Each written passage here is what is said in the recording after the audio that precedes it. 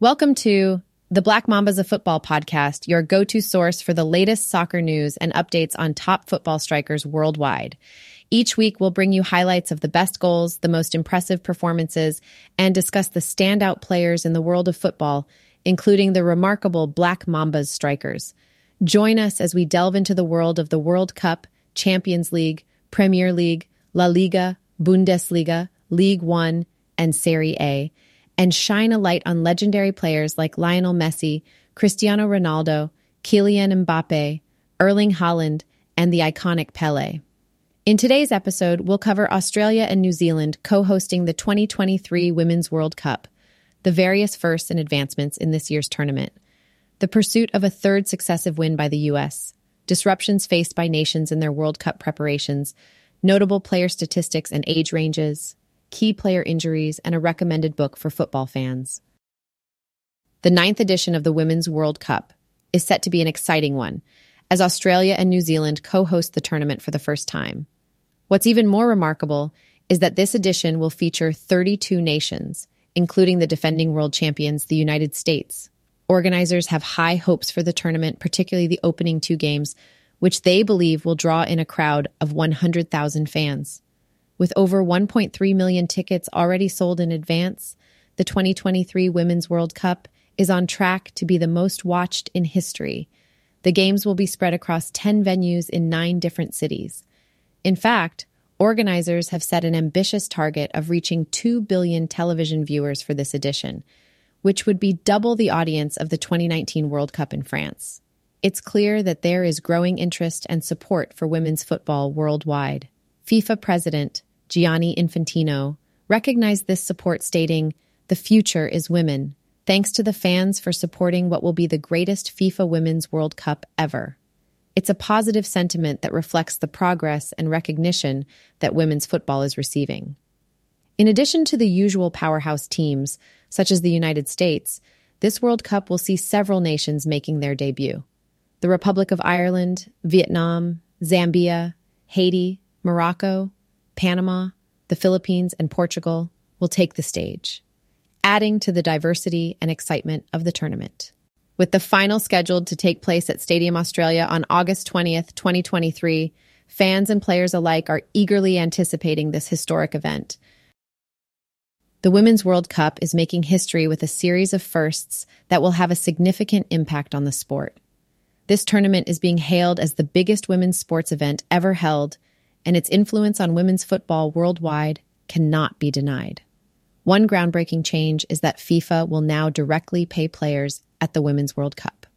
The amount varies depending on how far teams progress in the tournament, ranging from around £24,000 per player for the group stage to over £200,000 for the eventual champions. These numbers are substantial, considering that the average salary in women's football is just £11,000. As reported by FIFA's benchmarking study from last year. Additionally, the overall prize money has skyrocketed from £23 million in 2019 to an impressive £84 million. Referees will also be introducing a first with the implementation of the Video Assistant Referee (VR) system. Not only will referees utilize VR for their decisions, but they will also publicly explain the reasoning behind these decisions via microphones and loudspeakers. This transparency aims to involve fans at the stadiums and viewers at home in understanding the calls made during the matches.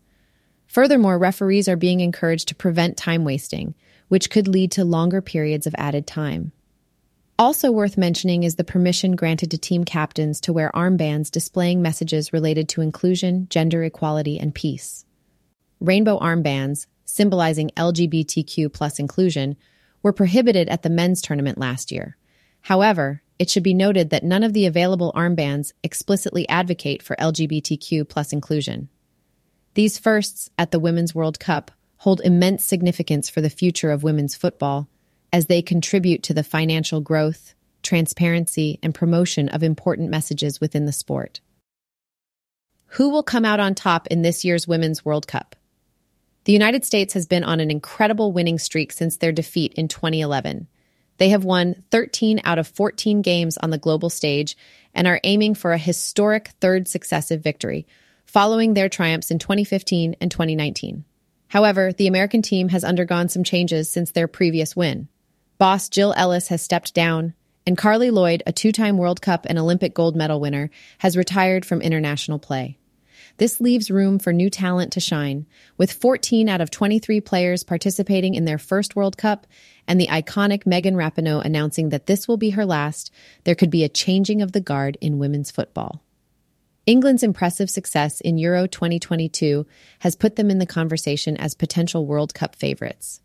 However, injuries have taken a toll on the team, with key players like Beth Mead sidelined. Spain boasts the world's best women's player, Alexia Putellas, and Germany, a two-time winner, has a strong and experienced squad. France, under the leadership of seasoned manager Hervé Renard, and co-hosts Australia, with the support of enthusiastic crowds and the prolific forward Sam Kerr, are also contenders to watch out for. It's anyone's game, and that's what makes the Women's World Cup so exciting. So the Women's World Cup is almost here, and while the excitement is building, there have been some controversies surrounding the tournament preparations. It seems that several nations have faced disruptions due to domestic issues. Countries like Spain and France have been making headlines with player federation disputes, although it seems that France has managed to resolve their issues with the appointment of Renard. Jamaica and even Nigeria's head coach have taken action against their federations over issues such as pay, resources, and personnel.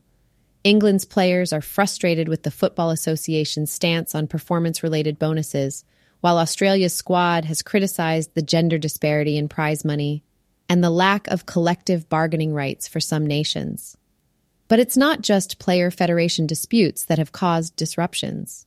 The South Africa squad, for example, did not participate in their final warm-up fixture on home soil, resulting in a hastily assembled backup team, which even included a 13-year-old girl, to avoid a fine. Despite the controversies, the Women's World Cup prize money has seen a significant increase of 300% from the last tournament in 2019. However, it is still significantly lower than what the men received in Qatar last year. In Australia, the players are pushing for better conditions and greater professionalism in the women's game. They want all players in the A-League women to be fully professional and not have to work part-time jobs on top of playing football. It's clear that the players are speaking up and demanding change and better support for women's football. Let's hope that the Women's World Cup can be a catalyst for positive progress and growth in the game. At this World Cup, we've got quite the mix of experience and youth on the pitch. With 32 teams competing, there are a whopping 736 players taking part in this tournament. Some of these players have been here before, with 3 of them making their 6th appearance on this global stage. Let's give a shout out to Marta from Brazil, Aname Ebi from Nigeria, and Christine Sinclair from Canada for their incredible dedication to the sport.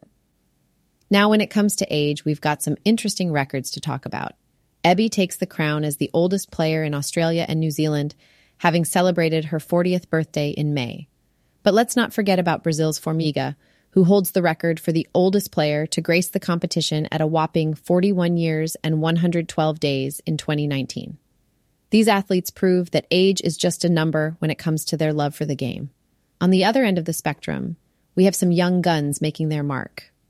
Take South Korea's Casey Fair, for example. She's just 16 years old, and if she gets some playing time in either of her country's first 2 group matches against Colombia or Morocco, she'll become the youngest player ever to participate in a Women's World Cup. Talk about starting your career on a high. This World Cup truly showcases the incredible diversity of talent across different age groups. It's a testament to the growth and inclusivity of women's soccer on a global scale. There is a growing injury list among several nations participating in the upcoming matches. The United States, Netherlands, England, France, and Canada are all facing the absence of key players due to injuries. It's a tough blow for their teams. The United States, in particular, will be without captain Becky Sauerbrunn, who is dealing with a foot injury. Forward, Mallory Swanson and midfielder Sam Mewis are also sidelined with knee injuries. Kristen Press, another forward for the United States, is also nursing a knee injury. The Netherlands will be missing the talent of Vivianne Miedema, their all-time leading scorer, due to an anterior cruciate ligament ACL injury. This same injury has prevented Leah Williamson and Mead from participating for England. The Lionesses will also have to do without attacking midfielder Fran Kirby, who is recovering from a knee injury. France, on the other hand, will be deprived of midfielder Amandine Henry, as well as Delphine Cascarino and Marie-Antoinette Katoto, both of whom have ACL injuries. These players' absence will surely be felt on the field. Canada will have to cope without their forward Janine Beckie, who is also unable to participate due to an ACL injury. Injuries are always unfortunate, but these nations will have to rally together and find a way to perform at their best despite the absences. It will certainly be a challenging time for these teams. Hey there, football fans and World Cup enthusiasts. Are you curious about the fascinating history of the biggest sporting event on the planet? Or perhaps you already consider yourself a World Cup expert. Well, we've got something special lined up just for you. It's World Cup History World Cup Quiz by the incredible Etienne Noumen.